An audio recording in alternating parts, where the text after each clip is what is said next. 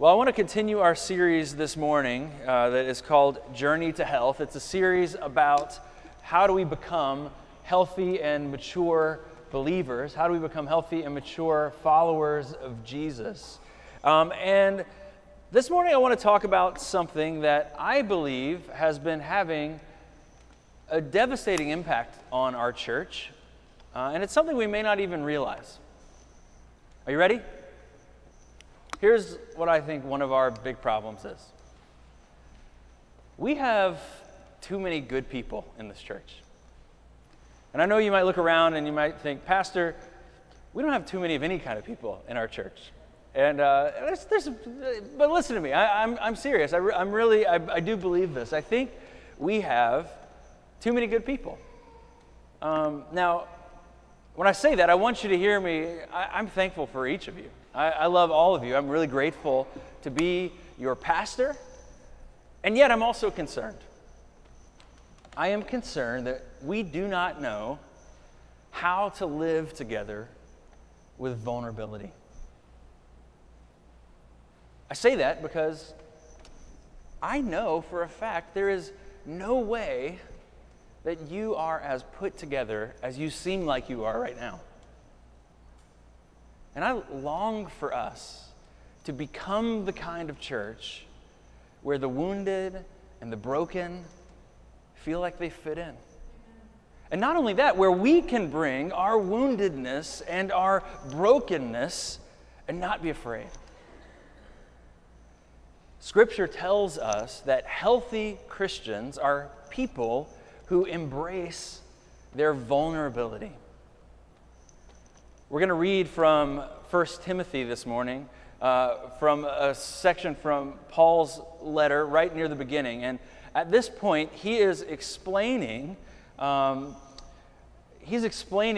law, the necessity of the law, and he breaks into this spontaneous praise where he says, I thank God who has given me strength, Christ Jesus our Lord, because he judged me faithful, appointing me to his service.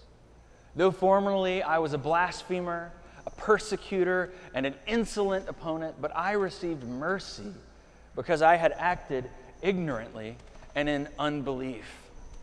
And the grace of our Lord overflowed for me with the faith and love that are in Christ Jesus.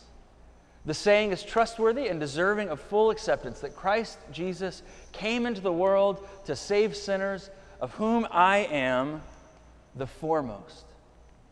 But I received mercy for this reason, that in me as the foremost, Jesus Christ might display his perfect patience as an example to those who are to believe in him for eternal life. To the King of all ages, immortal, invisible, the only God, be honor and glory forever and ever. Amen. So as we look at this passage this morning, I want us to see that there is a grave danger in putting on a happy face. That the gospel calls us to vulnerability, and that there is a way for us to get there. So there's grave danger in putting on a happy face. Paul, when he wrote this letter, it was near the end of his life. At this point in his life, he had done some pretty impressive things. He had seen the resurrected Jesus, for instance. He had been shipwrecked on a mission trip more than once. He had been beaten and left for dead for preaching the gospel. He had planted churches all across the Roman Empire. He'd preached before kings. He'd been left for dead. In other words, this guy, he was a righteous man with a record to show for it. And yet, he was also being completely honest when he wrote to the church and he said, Christ Jesus came into the world to save sinners, of whom I am the foremost. Interestingly, if you track Paul's letters, if you read his letters in order, you see that this isn't the first time he's made a comment like this, but as Paul lived his life, as he grew in holiness, but also grew in awareness of his sin and weakness, you see that his assessment of himself becomes more and more honest. First, in 1 Corinthians, he says, I'm the least of all the apostles. And then in Ephesians, a few years later, he wrote, I'm the very least of all the saints.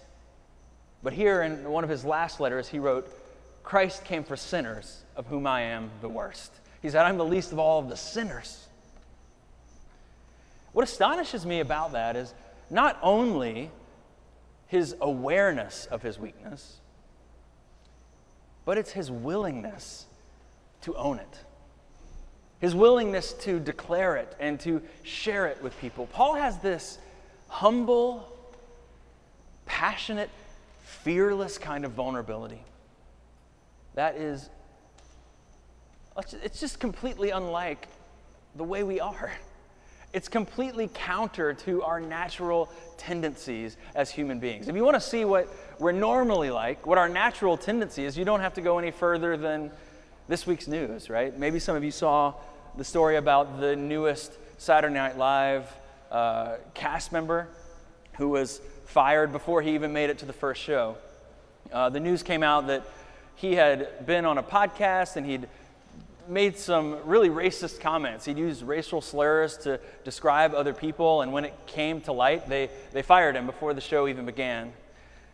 And rather than owning up to it, this guy just joined a long list of public figures who have offered these kinds of defensive, proud, non-apology kind of statements after the fact. Maybe you heard some of it. He said things like, I'm happy to apologize to anybody I actually offended, was one of his remarks. Another thing he said was, I'm trying to be the best comedian I can, and sometimes that requires risks. But at no point did he ever say, I'm sorry. He never acknowledged that anything he said was actually hurtful, that it was bad.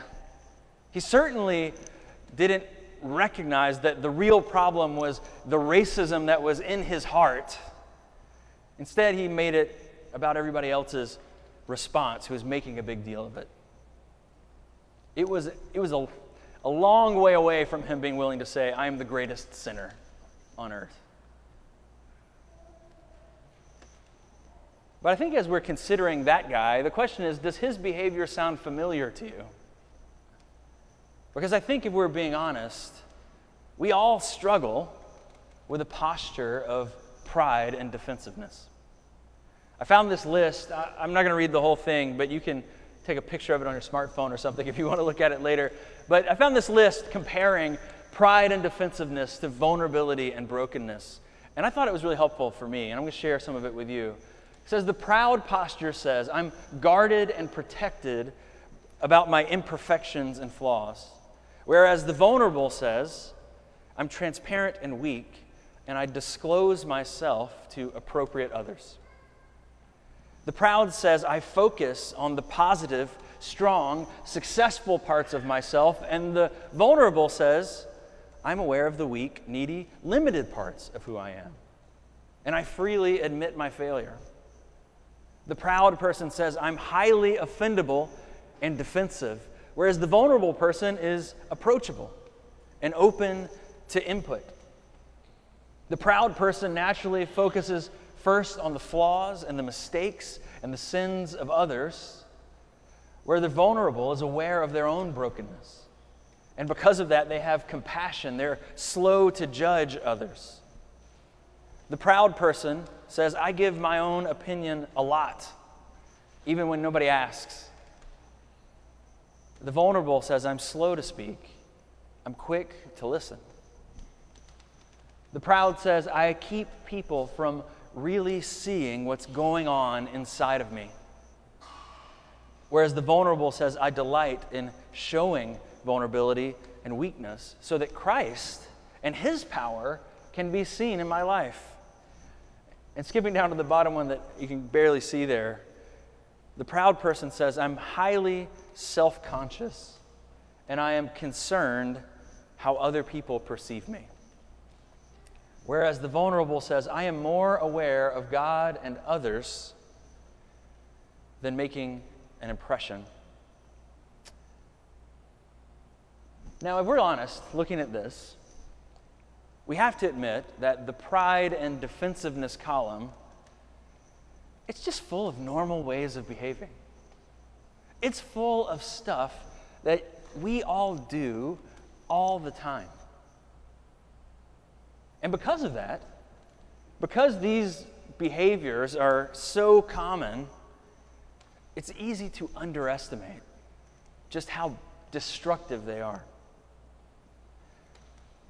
Pride and defensiveness is a poison that is killing your soul. Pride and defensiveness is a poison that will tear apart the church. And a lot of these descriptions, a lot of the things up here, some of them are more outward facing. A lot of them are maybe more aggressive responses. But I want to focus on this one up at the top. I keep people from really seeing what's going on inside of me. That's what you might call putting on a happy face. If you're being really optimistic, if you want to frame it as nicely as possible, you might call it making a good impression. But that instinct to hide yourself, it's robbing you of knowing God's love. And it's actually robbing us of experiencing God's power in our community as a church. And one heinous example of this, one bad example from my own life that I'll share with you all, happened a few years ago with when Melissa and I were going to a party. I was still the assistant pastor at another church. And this party was a couple of blocks away from our house, but on the way there, we just got into an enormous argument. If you're married, if you've been in a relationship before, you've, I'm sure, experienced this. But we got in this huge fight, and we're running late. And when we get to the party, I tell her, we got to stop. We got to go in there. I'm on staff at this church. We got to get into the party. Let's stop it. Put it on a happy face. Let's go inside. Now, obviously, it would not have been appropriate for us to go into this party and continue yelling at each other and fighting with each other the way that we were. But what we did, burying it, acting like everything was fine, it was just as bad. You know what? It was worse than if we'd gone in there fighting.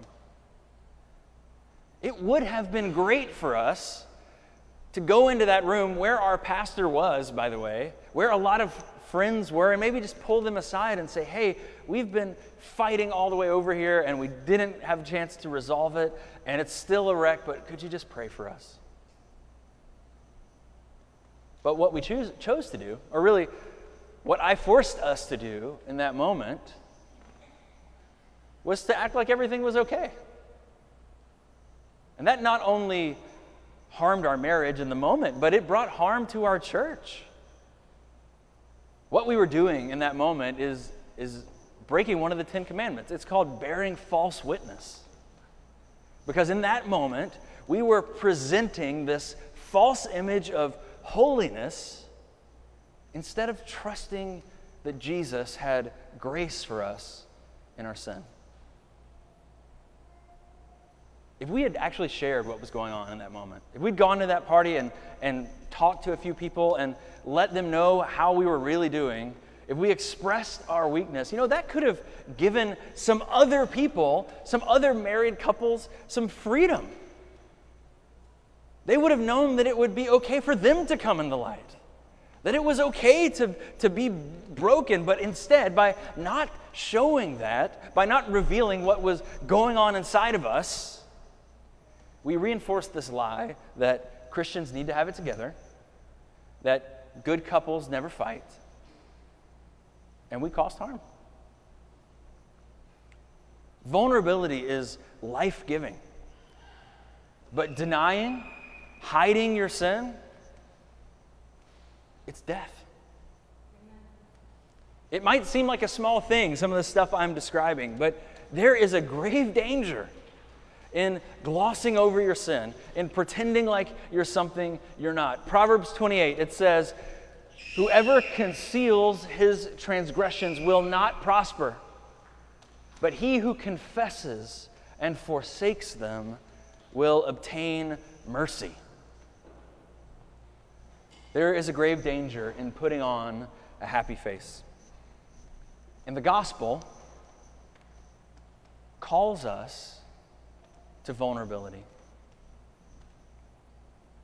Paul says, though formerly I was a blasphemer, a persecutor, and an insolent opponent, but I received mercy because I acted ignorantly in unbelief, and the grace of our Lord overflowed for me with faith and love that are in Jesus Christ. This saying is trustworthy and deserving of full acceptance, that Christ came into the world to save sinners, of whom I am the foremost. How can Paul stand to be this honest?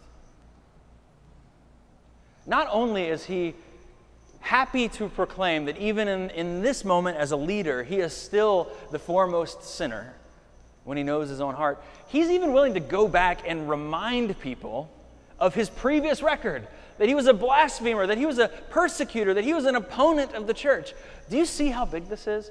I mean, we live in a world where the President of the United States has hidden his college transcripts so no one could ever find out if he maybe got bad grades. And here, we have the most important leader of the church saying, let me show you all the bad things I've done. By the grace of God, I have nothing that I need to hide from anybody. Here's all the bad stuff I did. Why? Well, Paul's not unique.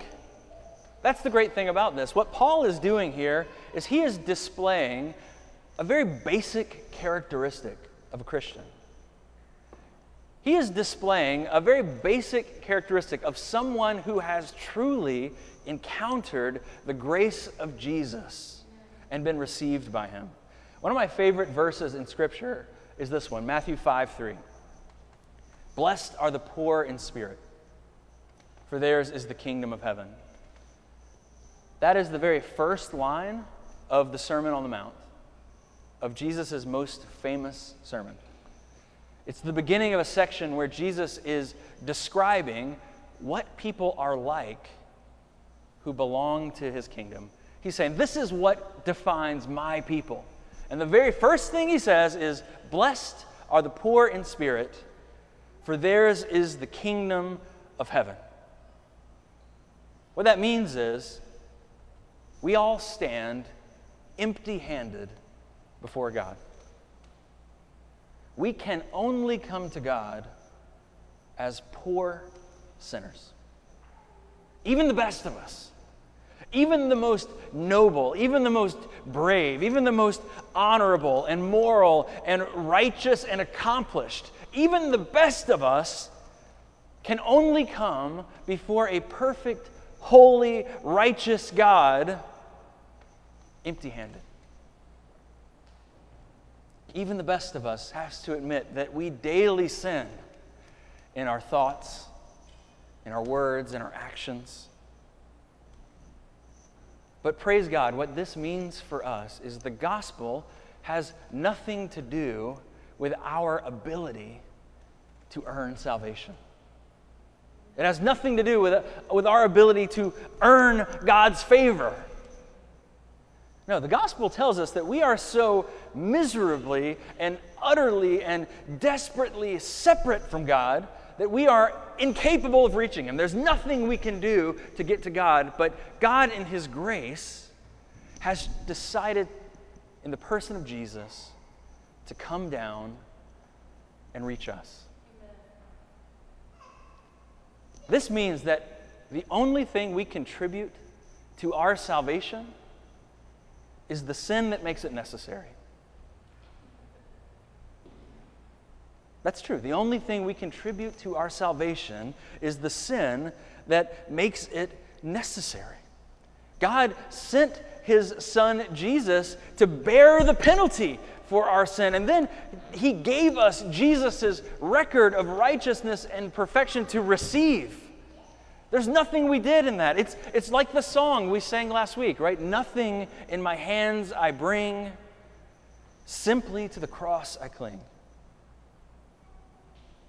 And when you get that, when you see that, when you realize the utter uselessness of your good works to impress God, when you realize that you are spiritually impoverished,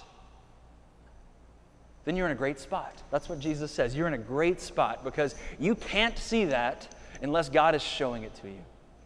If you are poor in spirit before the Lord, He says, you're blessed. God's already at work. Yours is the kingdom of heaven. But here's the thing, and this is what I'm preaching about this morning. Some of us, we get this information, we learn this, we realize that we come into the Christian life and we start off poor, but then we start to read Scripture and we start to hear about God's requirements of us. We get to know other Christians and we start to live around them and we start to see what they're like. And we think, oh, I'm supposed to have my act together. I'm supposed to be better than I am right now. And rather than allowing the Holy Spirit to work in us through the slow, lifelong, painstaking process that is spiritual transformation, sanctification, rather than letting that take its course, we just start to fake it. We just act like we're better than we really are. But you need to know, if that's you this morning, poverty of spirit is not something you can have just on the inside. You can't say, yeah, I'm a proud and defensive and self-righteous jerk, but deep down I know it's bad. You can't say, I'm hiding all of my worst things from the people who are closest to me, but privately, I feel bad about it. I take it before the Lord. I'm sad about those things. That isn't poverty of spirit. That's arrogance. That is self-deception. It's sin. You need to wake up. You need to repent. But I want to also tell you, if that describes you this morning, you're not alone. You are not the first person to travel down this road of secrecy. If you've hidden your brokenness from the world, there are a lot of people who have made that same mistake. King David, for instance, is probably the most famous one in Scripture. You probably remember him, right? King David, he is God's chosen and anointed leader of Israel. God used him to miraculously deliver the people from the Philistines. He saved him out of Saul's hand. He was a man after God's own heart. And yet, we know David, he sinned gravely. He committed adultery with Bathsheba. He arranged for her husband to be murdered to try to cover it up. And the only reason it got exposed was because a prophet sent from God called him out on it. But here's the question. One I hadn't really thought about until this week. How do we know this story? Why do we know the story of David and Bathsheba? It's because of David, right? It's because of David. It's because after he was confronted with his sin, he repented, and then he wrote songs about it. And he made sure that everyone knew about it because he realized that this was a prime opportunity to tell the world about God's mercy. You remember Psalm 51, right? Have mercy on me, O God, according to your steadfast love. According to your mercy, blot out my transgressions. For I know my transgressions. My sin is ever before me. Against you, and you only have I sinned and done what is evil in your sight, so you may be justified in your words and blameless in your judgment. Behold, I was brought forth in iniquity, and in sin did my mother conceive me. How is that for poverty of spirit? And then he prays, create in me a clean heart, O God. Renew a right spirit within me. Restore to me the joy of your salvation and uphold me with a willing spirit, and then I will teach transgressors your ways, and sinners will return to you. David, in that moment, once again, he was able to embrace his poverty of spirit. He knew he had nothing to claim before God.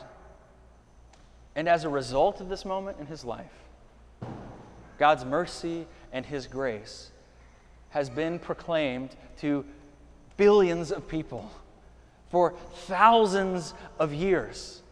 Right? He was the king. He could have suppressed this whole thing. But no, he let them record it. He let them pass it down. It became something the whole nation knew about because he found freedom in a God who accepted him not because of his own worthiness, but purely because of grace.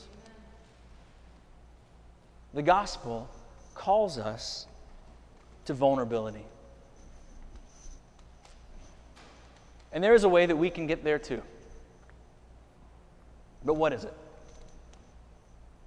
What would it take for our church to be a church filled with people who aren't pretending anymore?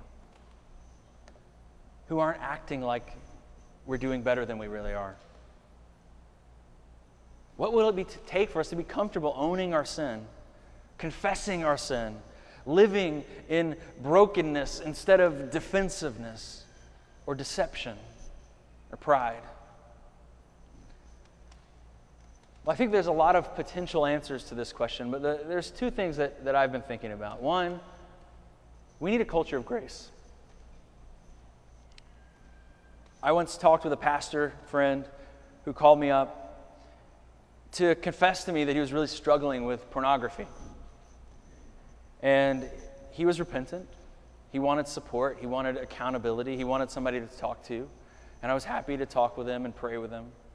But at the end of the conversation, I said, you should share this with some of the other pastors you work with. I'm sure they would be happy to walk alongside of you through this struggle in your life. And he said, well, I can't do that. In fact, I know if I would do that, I would be immediately fired from my job. Now, I understand why a church would have that rule. I understand why they would put those boundaries in place. But let me ask you this question. Do you think that rule was preventing their pastors from looking at pornography? Obviously, it wasn't. What it was doing was encouraging them to hide from one another. We need to have a culture where we can share our sins and spur each other to holiness. If our faith is really founded on this idea of a poverty of spirit, if we all believe, like Paul did, that we are the worst sinners in history, if the gospel is about sinners repenting and receiving grace, then the church should be a place where we can expect to find it. See, it's actually Satan who wants you to believe that exposing your sin is going to make things worse. Now, there's some truth that when you confess sin, pain may follow. If you came to me today and you confessed tax evasion, there might be some process of rectifying that will have some pain involved. However, that small penalty is far better than the penalty of being eaten away by your hidden sin. You might find some temporary pain when you confess your sin, but I promise you that what it will be replaced by in short order is true freedom and joy and light where there used to be darkness. That's what Paul says to us, right, in Ephesians. He says, take no part in the unfruitful works of darkness, but instead expose them. And then at the end he says, if anything becomes visible, it is light. Therefore, it says, awake, O sleeper, arise from the dead, and Christ will shine on you. If we want to be a vulnerable people, we need a culture of grace where we can believe if we bring our sin to one another, we're not going to be cast out. And I want you to know, you can expect that from me. You can expect to find grace from me.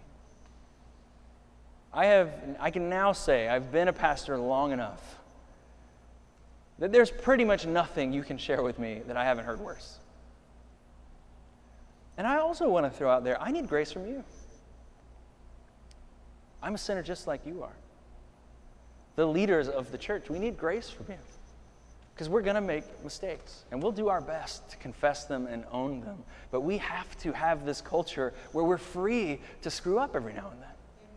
And believe that the gospel can surround that stuff.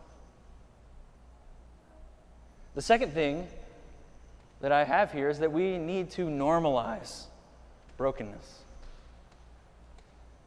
If we're going to be vulnerable, it can't be a weird thing. It can't be something that just makes us really awkward and uncomfortable to find out that the people in this room aren't as good as you thought they were. We need to have a culture of openness. And now listen, when I say that, I'm not meaning that every person around you needs to know every single thing that's happening in your life. It's not appropriate for every person in our church to know all your most intimate details, but someone should. You should be willing to let brothers and sisters in Christ into your life, to give them a window into your heart, to know what's really going on. And I think this is a place where I haven't led very well as a pastor. I think that there are things that have happened that I could have and should have shared with you. But instead, I put on a happy face and I acted like things were going okay. This past couple of years, has been extremely hard on me. At times, I've been excruciatingly depressed. There's been times when I've been deeply lonely and afraid. There's been times when I've been overcome with grief and just felt powerless and empty. And it would have been good for me to share that with you. Because I know some of you feel that too. And you know what else? For most of my ministry, I've been a pretty lousy husband. I have overworked. I've not really understood how to connect with my wife's heart. And it would have been good for me to talk about that more, to share some of my struggles, because I know that some of you share in those struggles as well. I'm sharing these things about myself because I want you to know that you also are free to be a work in progress here. You are free to be the foremost sinner for real. You don't have to hide it. That thought that you have right now, that if you told us, no one would understand, it's a lie. We're all in the same boat. And I want to invite you here to think about this with me. Dream about this with me. What would it be like if our church became a church full of people like Paul? If we really did have this culture of grace and vulnerability and openness that started at the top, think of what God could do if all of our sin was brought into the light. Think of the freedom you'd have.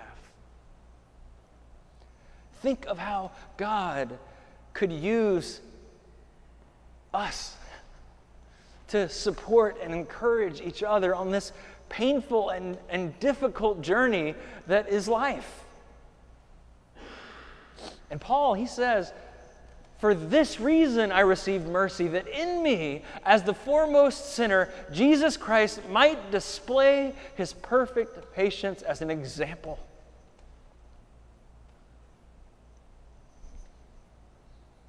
As an example to those who would believe. And it would be the same for us if we choose this path. The neighborhood wouldn't know what hit it. You know, the early church, it wasn't a collection of well-dressed, happy people. It was full of prostitutes and tax collectors. It was full of the bottom rung of society. But people who had encountered the transforming grace of God, and people, the world, they couldn't resist it. They were drawn in to these people who were being transformed by the grace of God. So here's my invitation here as I wrap up. I want you to know that these aren't just words. This really is a safe place. This is a place where we can come and confess our sins and bring them into the light. And we're going to come up here to the table in a second, but I'd actually like to take a minute, and I want to invite, this is a surprise maybe, but Melissa, would you come up here? And Patrick, would you come up here? And I just want to take a minute to invite people for a season of prayer. Maybe you have some secret sin in your life. Maybe you are withholding your heart from others. Maybe you are defensive and angry, and you realize that that just doesn't glorify God. Maybe your marriage is falling apart. Maybe it's something else, I don't know. But I want to invite you. There's not a whole lot of us here right now. Let's just take a minute and come up here, and we're just going to give you a moment if you would like to, and you can come up here and receive prayer. And after a few minutes, we'll head to the table.